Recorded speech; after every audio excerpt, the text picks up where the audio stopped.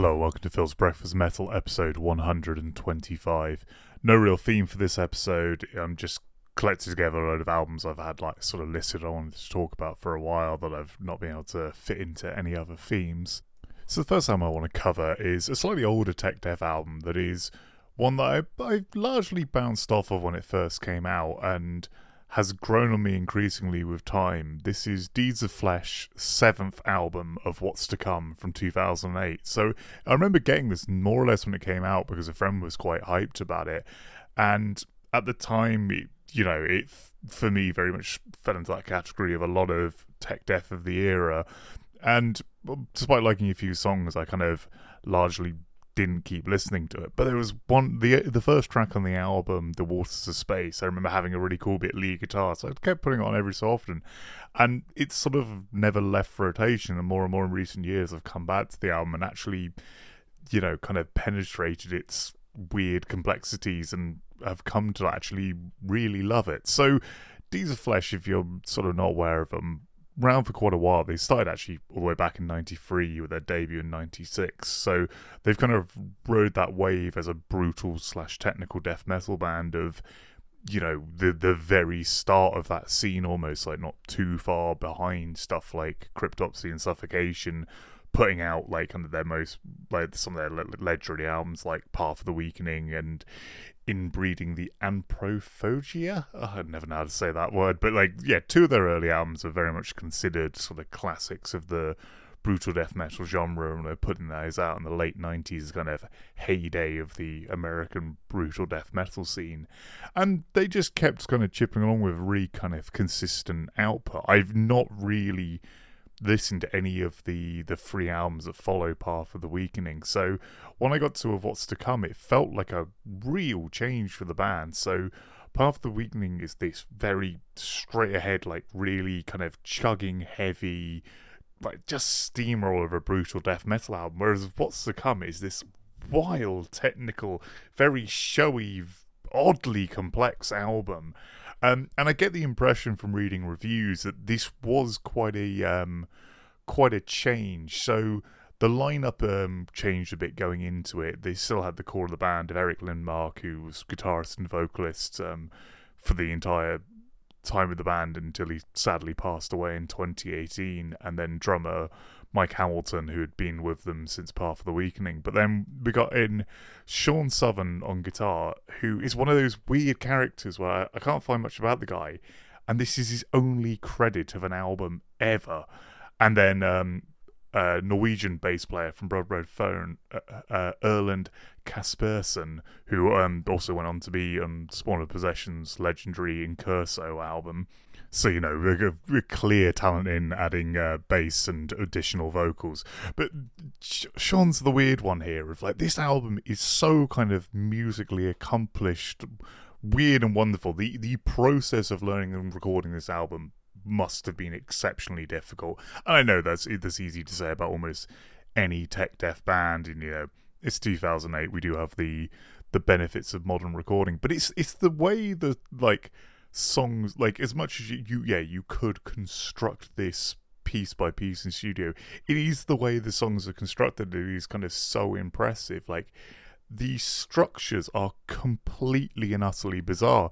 So it's not an uncommon thing in death metal to have this kind of flow of lyrics where each song is just almost like a poem, but with no repeating parts. The vocals are more or less this just string of run on slightly obviously death metal phrasing sentences, but the music kind of fits with that as well, where there'll be the odd repeating riff or motif, but they'll be all over the place. You listen to a track like Waters of Space, it starts with this great slow building intro, this really cool guitar passage that layers more and more on top of it, and then the drums come in producing this really fast double kick, and then there's this amazing passage of lead guitar, and then they switch into very brutal sounding death metal with these riffs that often stop and start and regularly are switching up from these very fast picked passages to slower bits, but it always feels like it's switching through time signatures, just being as difficult and complex as possible, which might be why this album is kind of such a sleeper hit, because there's so much happening. You can't just latch on to the song. You know how you listen to, like, say, an Opeth song, and they're complex, there's a lot going on there, but on first listen you've kind of got the measure of enjoying it. Like, you hear it and go, like, okay, I sort of understood that. There may be subtleties I'm going to find later. I feel something like this Deeds of Flesh album, this applies to a lot of stuff in the genre as well. I just don't think, however harder attention you're paying, you're going to get the most out of on first listen. You need to hear it 4 or 5 times before you start kind of passing all the bits and pieces and can get through, like, the intensity, the noise, the speed, so all the cool, interesting details that are going on there. And there is so many really fun elements of this. Like, the bass playing is fantastic on it. We get with Erland's playing, we get a bass player like really cuts through the mix and does some like wildly technical like tapping passages. Like, it almost sounds like he's using a fretless bass in places, or these bits where he's like almost doing this percussive, like, I assume, like slap bass kind of stuff that adds some extra kind of rhythmic kind of intensity at certain points. The drum performance is ludicrously complex, like this near constant rumble of double kicks and like just endless sort of fills, and just Mike Hamilton just being the guy leading these ever-changing riffs. And it is interesting because you listen to, say, like, there is riffs in the title track of What's to Come that do sound like that old ultra trite chugging stuff where the guitar, bass, drum, like kick drums all sync on this very, very fast passages of just playing lots of notes in 4/4, but then they regularly just switch that out to something else, so those bits appear, but then there's lots of other stuff. I say there's like some really beautiful bits of lead guitar, like Water's Space has this like lead motif that comes through twice, once in the intro and once in the middle of the song, that is just amazingly like nice sounding. Unearthly Invent also has this towards the end, like a really amazing bit of lead guitar that just, you know, previously would feel out of place in Deeds of Flesh stuff. Like, my kind of memory of all their older music is to shy away from that kind of slightly self-indulgent showy stuff, but it really works on this album. Something that very much works in its favour as well is the kick drum. Is, you know, it's that kind of relatively standard triggered kick drum sound for the era, but it's not too high in the mix. Like, there is something that really doesn't work for me in a lot of like sort of modern tech death mixes, where it's just, I find the kick drum to be somewhat overwhelming.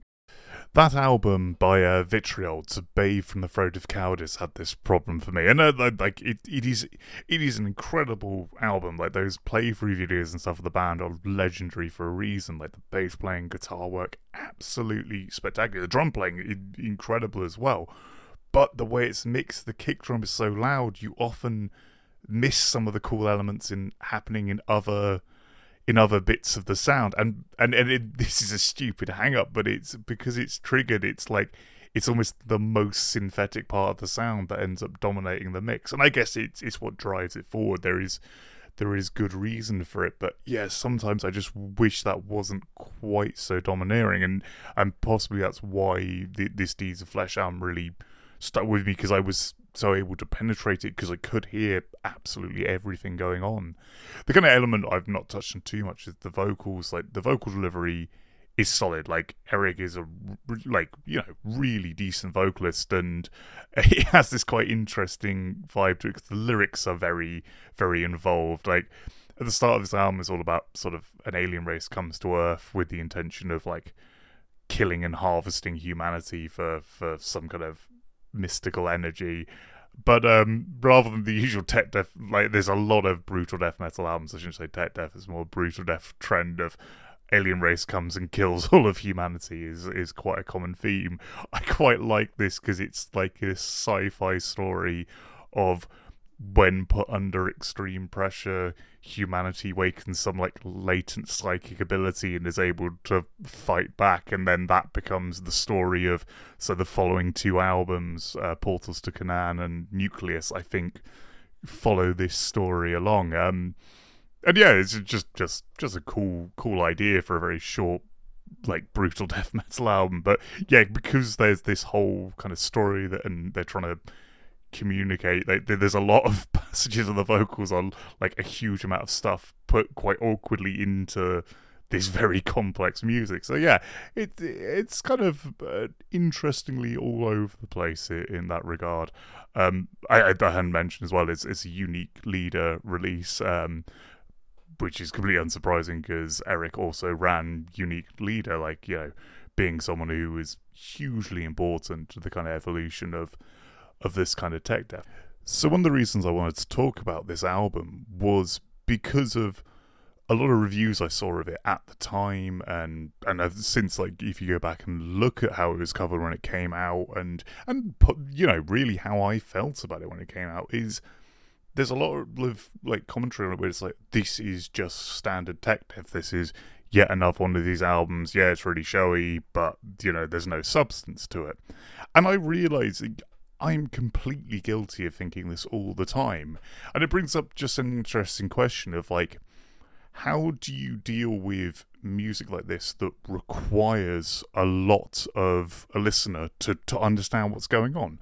Because it's certainly true that a lot of tech death can just be this, you know, musicians just doing endless flurries of notes, like the fastest sweep picking possible over, you know, a drum track that is, like, basically programmed. Like, there is stuff in the genre that's kind of a bit trashy, like in every genre, but might take a couple listens to really work that out and sift that from stuff like, say, of What's to Come, where I think there is some real depth to this album. Like, I think there's loads to be gained from it, but you would never see on first listen, and it's an unfortunate nature of how most things are reviewed.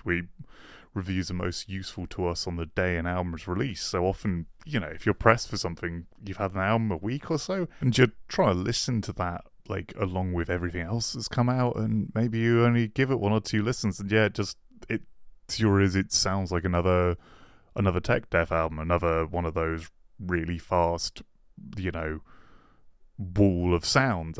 But there's something that gets lost in that, and this gets applied to this sort of old guard of bands as well. Like, you know, every time Cannibal Corpse put out an album, it's always like, oh yeah, it's just another Cannibal Corpse album, will be the vast majority of reviews for it. But Cannibal Corpse aren't like a band like, say, Bolt Thrower, who, like, you know, more or less just did the same style with slightly better production and, you know, ever so slight tweaks. But, like, Cannibal Corpse do sort of invent within their genre. Like, you know, if you put albums like sort of The Wretched Spawn next to their earliest stuff and next to the latest stuff, they are very different. There is a lot that's changed in there, and there is a level of sort of complexity and composition that is really impressive. Like, a band when they were starting out could not have pulled off something like they play now. It's the you know, the way, like, ability in the scene has increased with all the wonders of technology moving forward. But there we hit kind of like the crux of the problem. Like, ability for the sake of ability can be, you know, fun for a bit, but it's kind of empty. Like, you know, once you've seen one guy shredding 1,000,000 miles an hour, you know, that loses its charm over time. But sometimes being able to play that fast means people create these really inventive songs that have all these interlocking elements that, given time, you can discover something really interesting in there.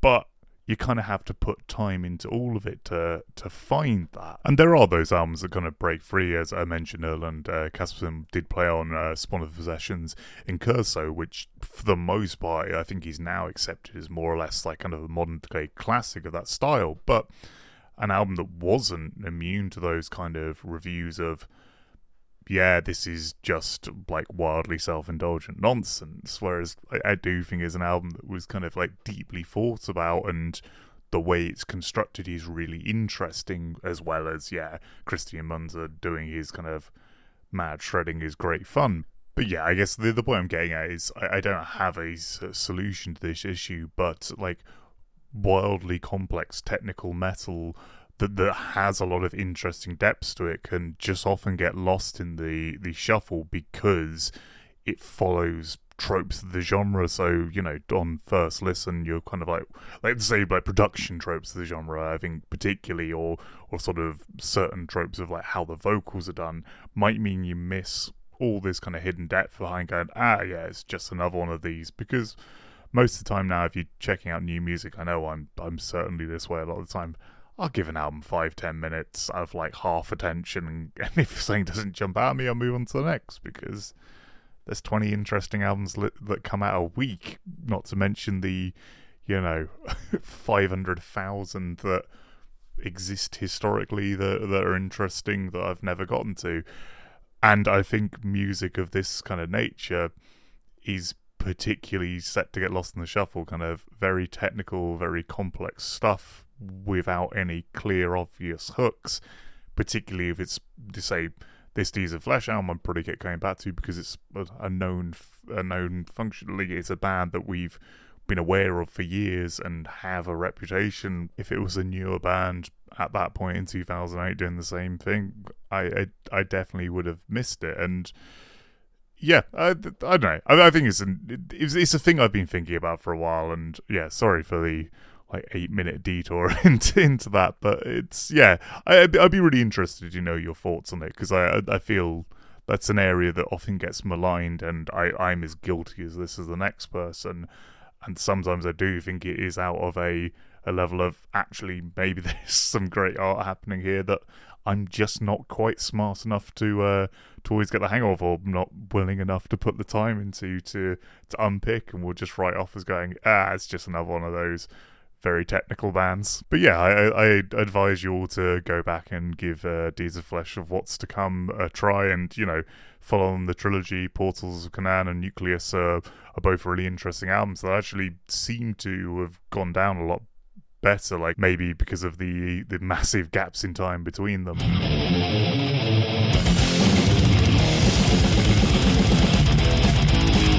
At the right time,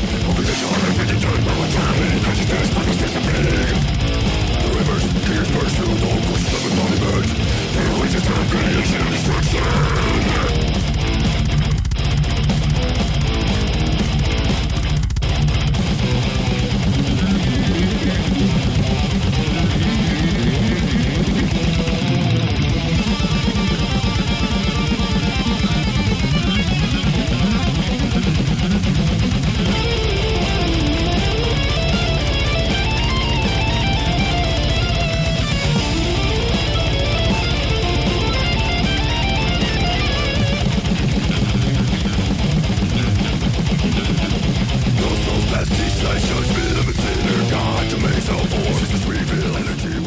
Next up, I want to cover an album from around the same period of time with a polar opposite approach to recording and attitude towards their sound.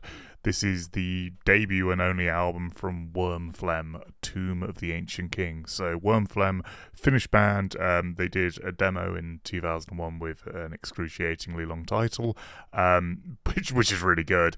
And then their debut album came out in 2006, Tomb of the Ancient King. And I've seen it described as kind of having an almost sort of like black metal approach to recording funeral doom, and it's pretty accurate. That is a really interesting sort of way to summarize what happens in this album. So it's over an hour and it's only 3 songs. The first one with a very long title, I believe, and finish is a full half hour of music, and starts with this really slow build, which kind of almost sounds comical, but the way they pull it off just quite works, where they just start by playing basically the lowest note on a piano over and over, and eventually this sort of riff starts to emerge, and that slowly builds, and that riff is just a repeating motif throughout. The music is exceptionally simple, but the presentation kind of just makes it fascinating. So the band are a 3-piece, each guitar, bass and drums, and each of them does vocals, and you've got this really thick, heavy guitar tone, often just there's nearly always two guitar tracks going, like one playing these kind of massive sounding chords along with the bass. I think that's guitar and bass making that sound, and then there'll be like a kind of lead, often playing a quite simple but very upsetting, very horror movie feeling motif that will often continue out throughout the whole song, and then there's a lot of vocals on this. I know like a lot of Funeral Doom often goes for very sparse instrumental passages. Wormphelpgm almost go the opposite direction of, as soon as like we're actually into sort of the music happening, all three vocalists are doing stuff, and there's such an interesting range of vocals. Like you get the kind of core is these very low grunts that are often quite rhythmic, kind of like on the groove, and then just like out of nowhere these terrifyingly pained high shrieks or just like gurgling noises. None of it you could pull lyrics out of. I think if this music was completely instrumental, it would still be quite impressive. Like, it's very, very atmospheric. Like, they create this just immensely unsettling and engaging energy that means, despite it being 3 songs over an hour, like, it never drags. Like, this is an album you put on, you sit down, you go the whole way with it. But the X factor is really these vocals. Like, that performance is so kind of inhuman and terrifying. The 3 vocalists do such a good job between them. It's often mentioned, like even the Metal Archives page opens with a passage about this, saying like the band allegedly like self-harmed to create these vocals. Just one of those things where, again, sounds amazing, but in actuality, I think it must be like a mentality thing, because the actual result of that, if they were harming while doing the vocals, would just be a lot of like, oh, ow, no, which is not what's on display here.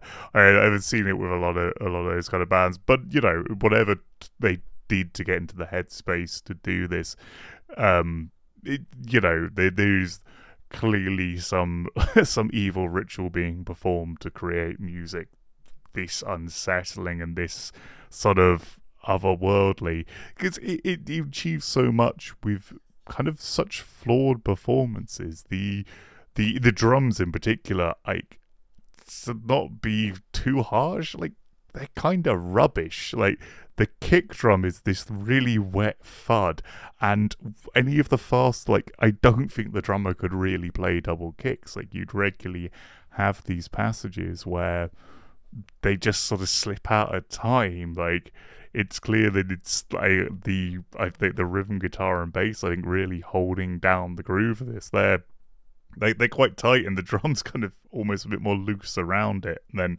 as I say, the vocals are incredibly loose, especially in terms of the backing, will just come in at absolutely bizarre intervals.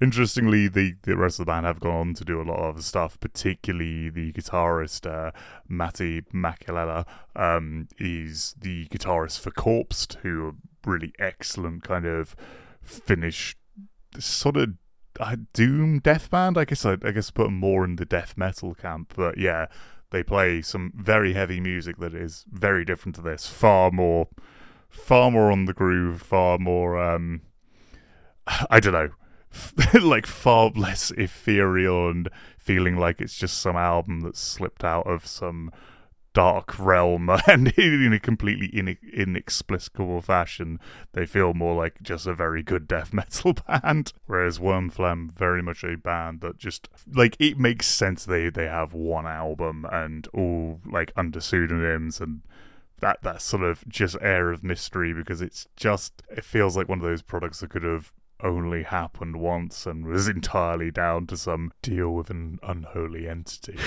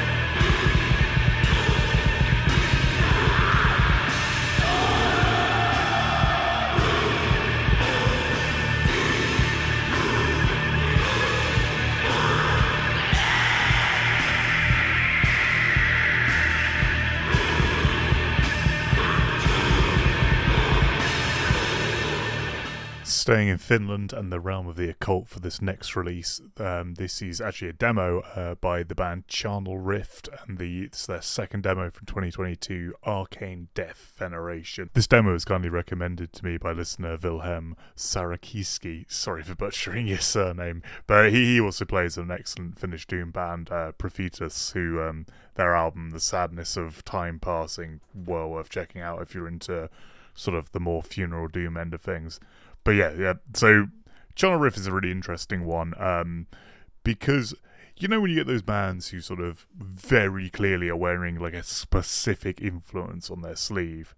This is a band in that kind of vein, but the influence they're following is kind of so uniquely them that it's great to have another band following in their footsteps. So the band in question is Necros Christos. I really think this band is like heavily influenced by that sound. Like their EPs, like 3 kind of more traditional metal tracks split with these pillar and altar interludes, like these acoustic atmospheric pieces about a minute long between each song, and then the song is this core of like kind of blackened death metal with very esoteric occult leaning lyrics, like as you can tell from the title, like Arcane Death Veneration.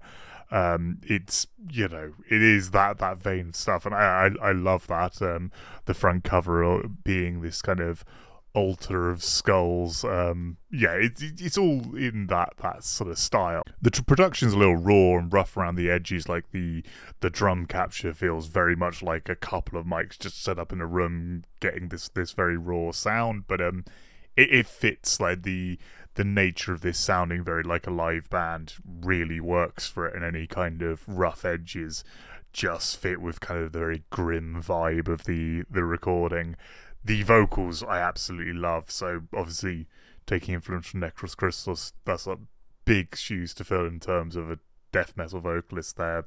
Their singer is incredibly unique and noticeable, and they don't go for quite the same thing, but they do have that same level of having a very deep, clear death metal growl, and it's just got a lot of edge and character to it. Like you can hear everything going on, but you also get the sense of kind of like the importance and the dramaticism of all the lyrics. Being a demo, this is quite a short release, only about 25 minutes long, but what it gets right in a similar way to those Necros Christos albums is that structure of interlude song, making that flow naturally. Because I used to say for years, albums like Pestilence, Testimony of the Ancients was always my go-to example, where I didn't think that worked as an idea because it breaks the flow.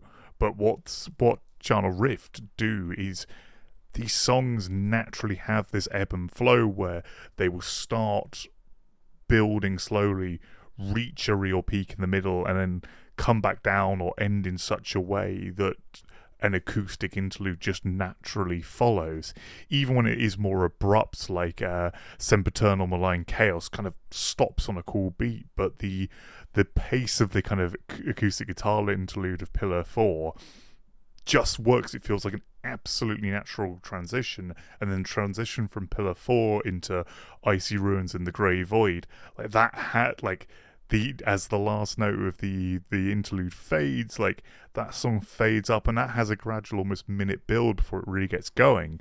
But like in the middle of songs like that or Black Streams into Infinity, we get things really kick up. We get into more blasting riffs, so they are just naturally making this transition from these, you know, gentle pieces of a singular acoustic guitar into full-on blast beating black and death metal, and it all feels like a natural choice. And what was really nice as well, it all keeps the energy. None of this doesn't sound like occult and evil. It's a very...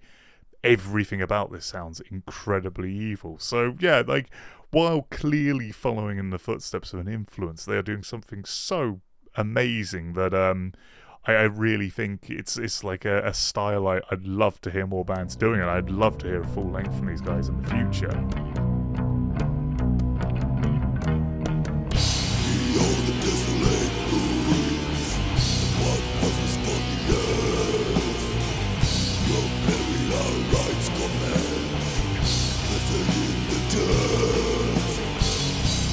Rapture, praise,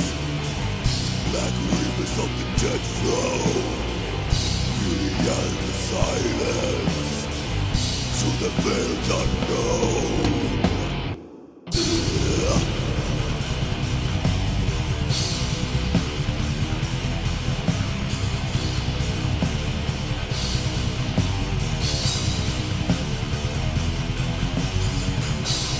Into the tomb, son of the elderly dead, possessed by the moon, both are coiled and cleansed. Serpent's gone, slithering, just as fire from beneath. Yes, I lie awake, yet behold my death. As I say with this episode, it's a lot of albums from like various genres and stuff where I hadn't quite thought of a full episode to cover in, but I wanted to talk about. And this is another one that really fits with that. This is Hearse with their 2004 album Armageddon Mon Amour. So Hearse is made up of Johan Lever, who you may know from early Arch Enemy fame, and then drummer / guitarist bass player, kind of his main songwriter Max Fornell, and then Matthias Schlang on lead guitar, and they play kind of a variety of death and roll. And that's probably why I'd never do. I don't know if I'd do a full episode on death and roll. It's not a genre I know sort of too deeply, but I think this album's perfectly situated to be something I sort of paid attention to, because I really love those early Arch Enemy albums with Johan Lever on vocals. So his voice just immediately triggers kind of some real nostalgia in me for like music I was getting into when I was like 14, 15. But also like they have an interesting connection to the world of death and roll, because their band Furball, a Swedish death metal / death and roll band, their first album, Those Shredded Dreams, is one of the real precursors of the genre. It predates sort of Wolverine Blues. It, like, to my mind, I think it is the earliest death and roll album I've come across. I don't know, there's probably some other examples out there, and I'd love for you to share them if you can think of one earlier. But yeah, so they're kind of interestingly situated as being a band who are kind of like on the edge of a lot of interesting things. Obviously, I'm playing in both Carnage and Arch Enemy, and them being around those early 90s in Sweden, being sort of somewhat connected to the scene. So it was interesting to see them reunite for a band like Hearse. But actually, it's a band I've kind of came to quite late, and I really like Armageddon Mon Amour. I've not really dug into too much of their other stuff. I get the impression it's sort of more in this vein, but it was just a really solid album of lots of very rocky, kind of more traditional verse, chorus, death and roll songs.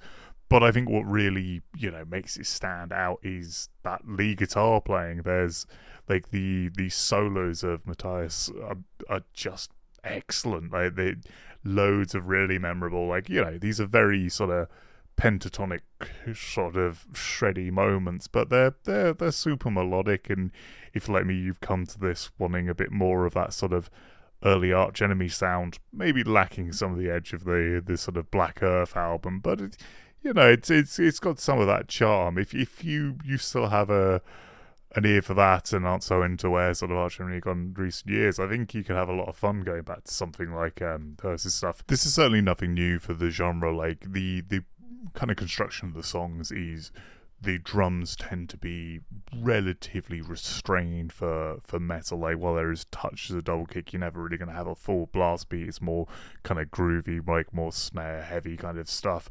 And a lot of the riffing, it's just sort of down-tuned rock riffs with that ever-present sort of lead guitar. The real thing that sort of elevates into the realm of, death metal adjacent is that sort of screamed vocal delivery. Although, if you're used to any of those Arch Enemy albums, you'll know it's a very understandable, clear voice, but there's enough edge to it to make it still, a bit abrasive, which obviously is a necessary factor of this. And the whole sort of production and guitar tone gives the thing a very murky, metallic edge, but it is clearly rooted in the realm of a sort of love for classic rock as well.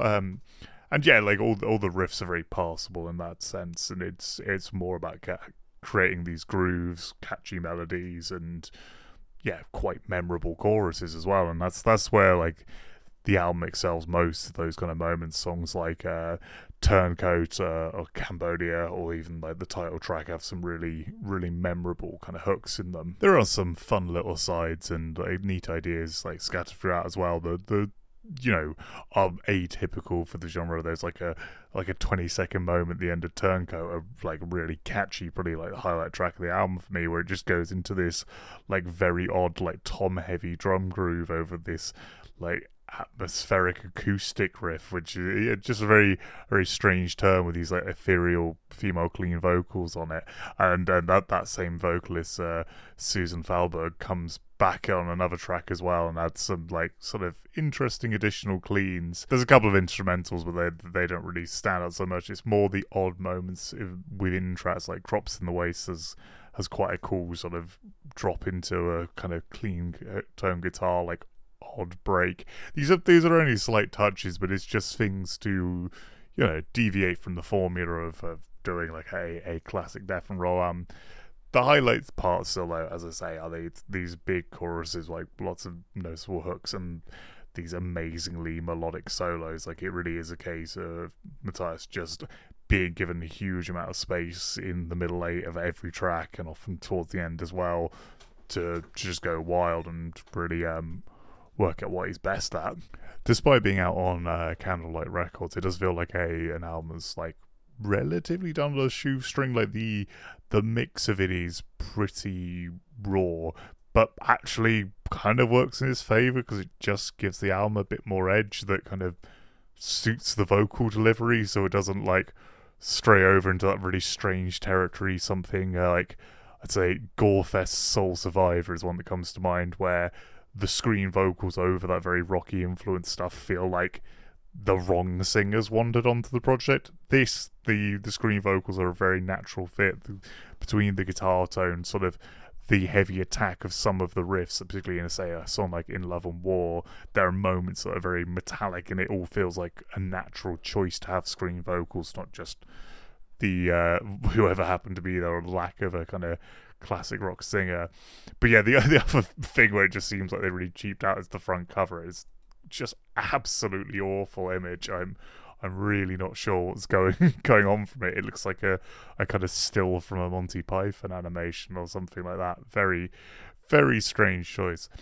Yeah, it's kind of an interesting one to revisit now, because hardly the most original sound. Like, you've heard Death and Roll like a million times, but it is a group of guys who must be somewhat attributed with coming up with that sound, so they've got more right than most to be retreading old ground in the genre. And it's a really fun listen. So I think if you're looking for a fun, like, lead guitar heavy, hard rock influenced heavy metal album, I think you could have a lot of fun with this one.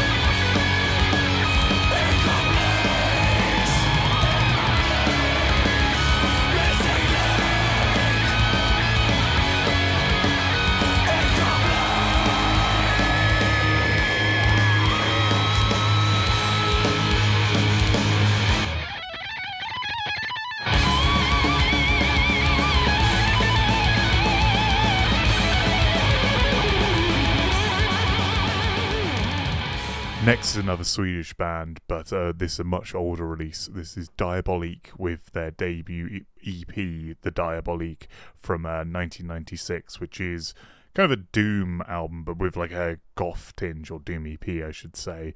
The project is fronted by Kristin Wallen, also known as Necrolord, most famed for his album cover for Cemeteries and Evil Shade of Grey, or probably more importantly, doing all the dissection covers and the early Emperor album In the Nightside Eclipse. Like, a legendary artist, but also had a bit of a cool kind of career with a couple of quite cult acts like in the 90s, like most notably being on the Grotesque demos, who were, an interesting precursor to At the Gates, and I think absolutely excellent for one of those, a great example of one of those brilliant Swedish bands that never quite made it out of the demo phase, but released like 25 minutes of absolutely incredible music. He's joined on the album by a couple of guys who don't have a huge amount of credits, but the ones they do are kind of legendary.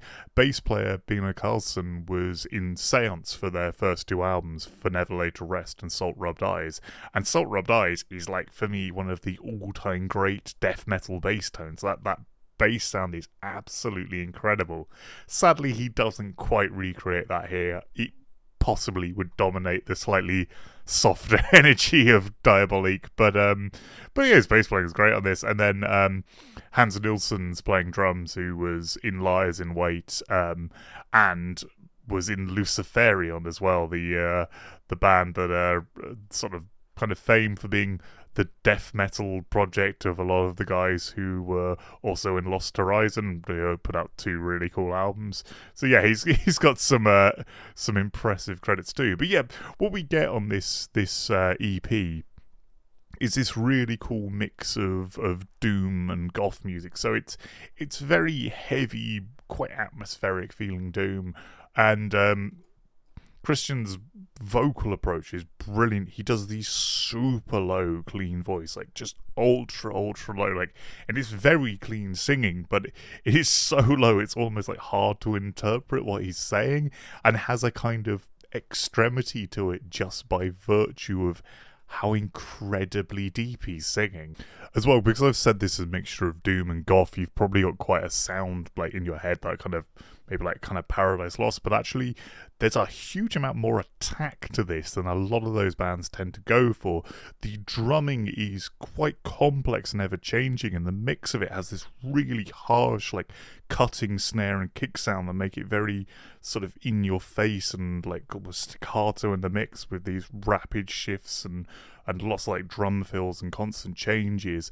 And the guitars are quite down tuned and have a really kind of gnarly crunch to them. Like they're like, all the riffing is kind of nasty. Like, you could quite easily have put like just taken that core and put some scream vocals on this and made quite a cool like kind of death metal album, but instead they've incorporated a lot of like horror movie kind of keys on top, like a lot of like faux organ sounds and stuff, and that coupled with Christian's very deep voice gives this a very gothic energy to it. He's credited as well with keyboards and guitar on this, so I think a lot of that kind of slightly more epic nature he is like something he's bringing to the project over the kind of more harsh attack of the rhythm section. And I really like that kind of vibe of this album where there's all the different sort of elements fighting for attention. There's songs where the sort of more aggressive rhythm section bring out, like Sorrow's Piercing Art is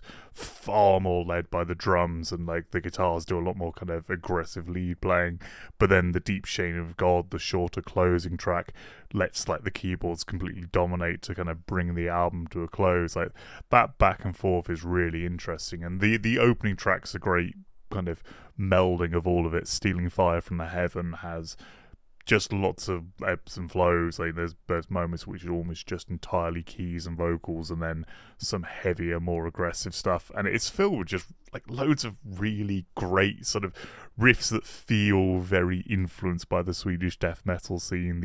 These cool guitar leads that have that element of the left hand path kind of stuff, where you get the impression this is semi-lifted from like horror movie scores and that, but then put over these like drop-tuned fast riffs, and it just has this very, an energy that fits a band called Diabolique. So I found this EP on Bandcamp like about 2 years back, and I have been listening to it a ton since, and it is literally in the process of recording this that has dawned on me why I like it so much.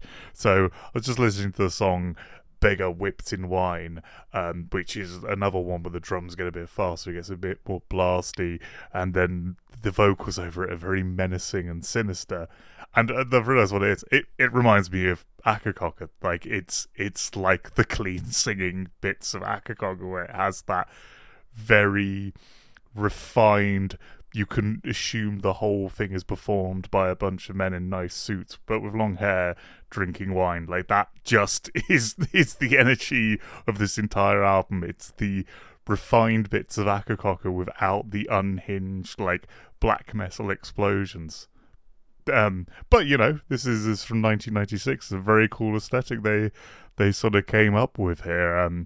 I can't draw an obvious line of influence this band was picking from. I do think they sort of combined a few ideas and have made this like really cool little artifact of the late Swedish kind of death metal scene. Because as I say, these guys who all have attached, like, really solid attachments to the death metal scene, being involved in bands like Grotesque, Lies in Wait, Seance, Luciferion, but doing something here that's a little more atmospheric and refined. They did go on to do a fair amount more with this band. They put out 3 full-length albums. Interestingly, the debut, Wedding the Grotesque, is essentially a longer version of the EP I'm talking about. So an hour long, the EP is half an hour, and they have like it's like almost the same album cover. It has, I think, all the same songs on. Maybe I think they might miss the outro, but otherwise, like, the songs will make them down. But for whatever reason, it just doesn't sound as good, because the EP sounds fantastic. It's very much not a demo. This feels like an incredibly professional recording, and over half an hour in length. You could almost call this a full-length album. I think in many ways it's possibly just called an EP because they knew they were recording a full-length bass note a year later. But yeah, I'd highly recommend check out the EP. Don't go for the full length. But they've done two albums since, which I haven't gotten to, which according to Metal Archives kind of continued in a more rock direction, but which I can totally see that feels like a logical progression for this band. But I think what I really like about this is the melding of the very heavy kind of background of a lot of these musicians with some of those lighter, more rock elements. I think that kind of intersection of those two ideas is what makes the Diabolique really good.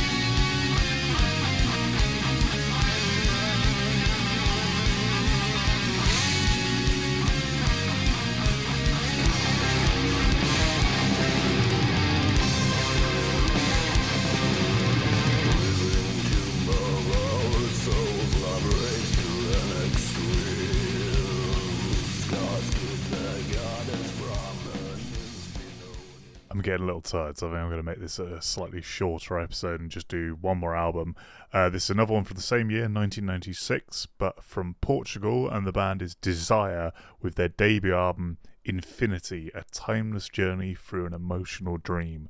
So this is very much doom metal, but with like a death metal influence, but I wouldn't call it death doom purely because it is so doomy, despite the vocal approach is almost exclusively a guttural death metal kind of voice throughout, a very kind of old school, like early 90s death metal approach to the voice, and kind of some of the guitar work as well. But what makes this so rooted in the doom camp is keyboardist Dawn is primarily, I think, responsible for the sound of this album.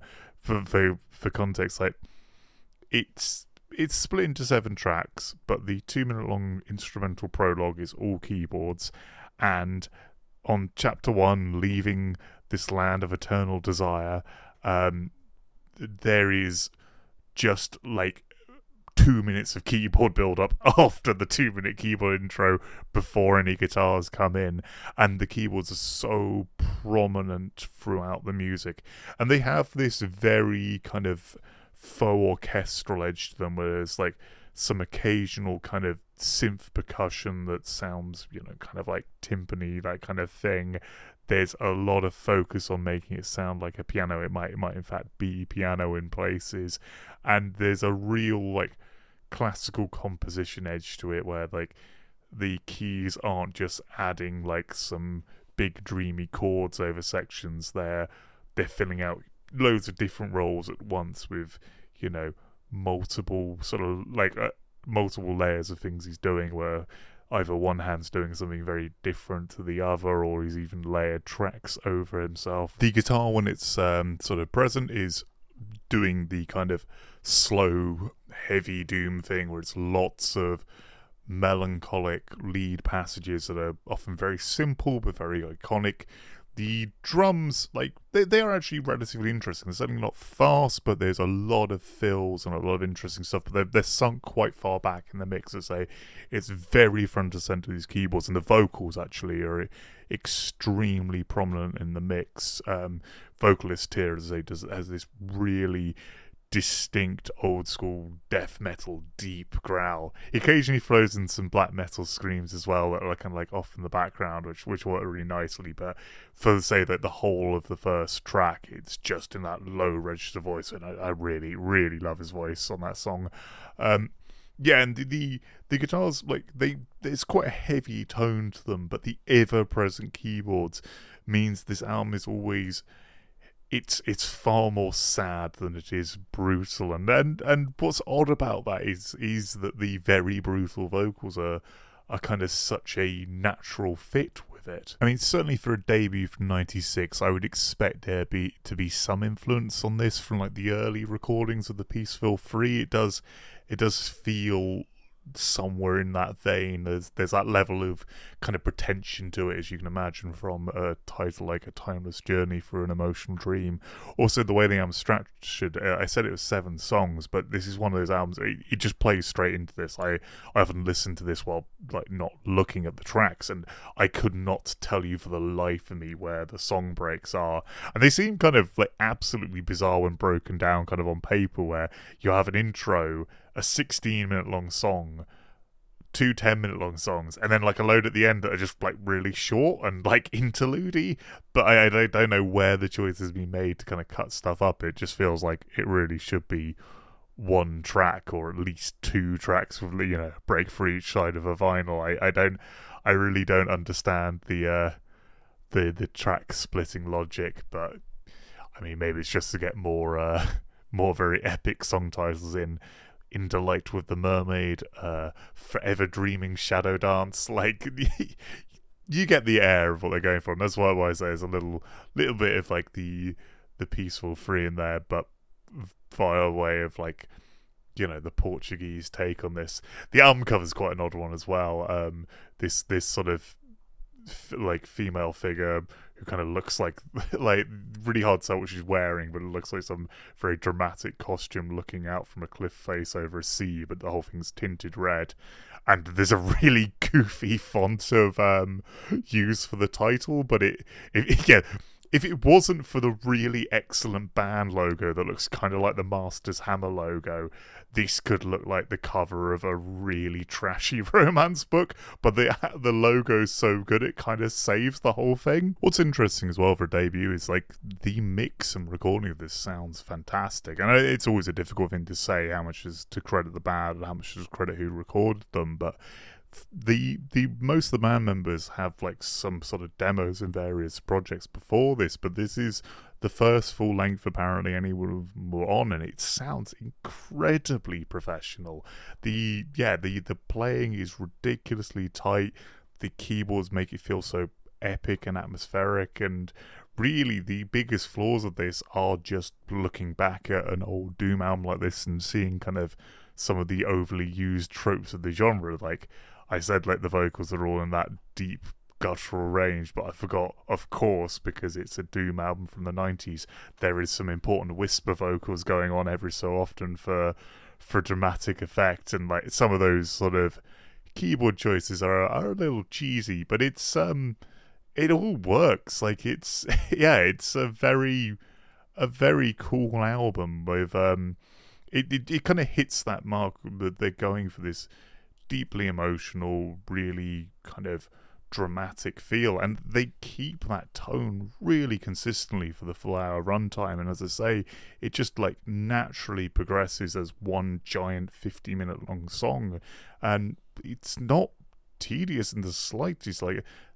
the idea of a 50-minute long Doom song is a hard sell. Like, not to be too blunt about it, but that's something that could just be total shit if a band didn't have like the grasp of writing something this complex and varied, albeit, you know, each individual part is probably not that complex to play, but I feel they had like a real scope for making this very cinematic sound, and possibly over crediting the keyboard player there. But everyone's part is really interesting in this. Like the musicianship of the four guys involved is fantastic, and like the little guest touches they bring in, like there's a female vocalist who comes in and adds some like operatic moments, but kind of in the background, so it doesn't really dominate things, just little appearances.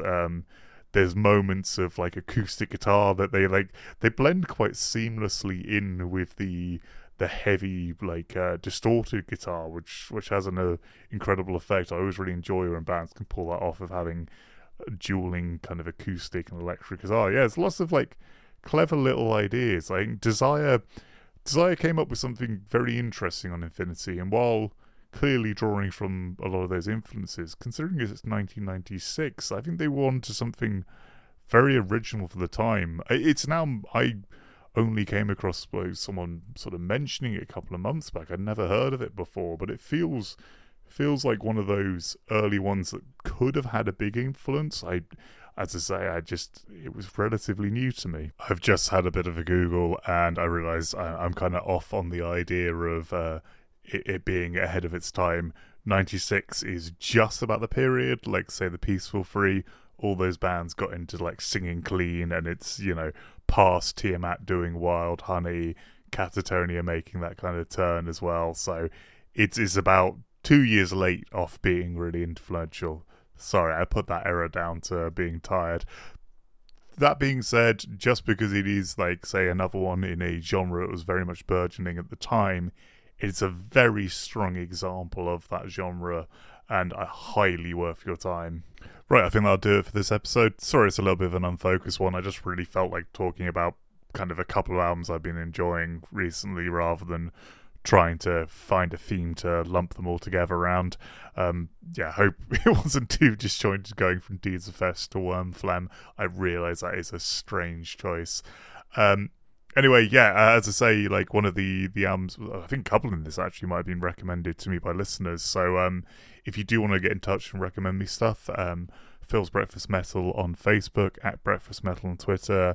Search for us on Instagram as well, or if you want to send a longer message, philsbreakfastmetal@gmail.com. Like I try my best to respond to everyone who gets in touch, and if you do send links to albums you think I'll enjoy, I almost certainly will check it out. Thanks a lot for listening.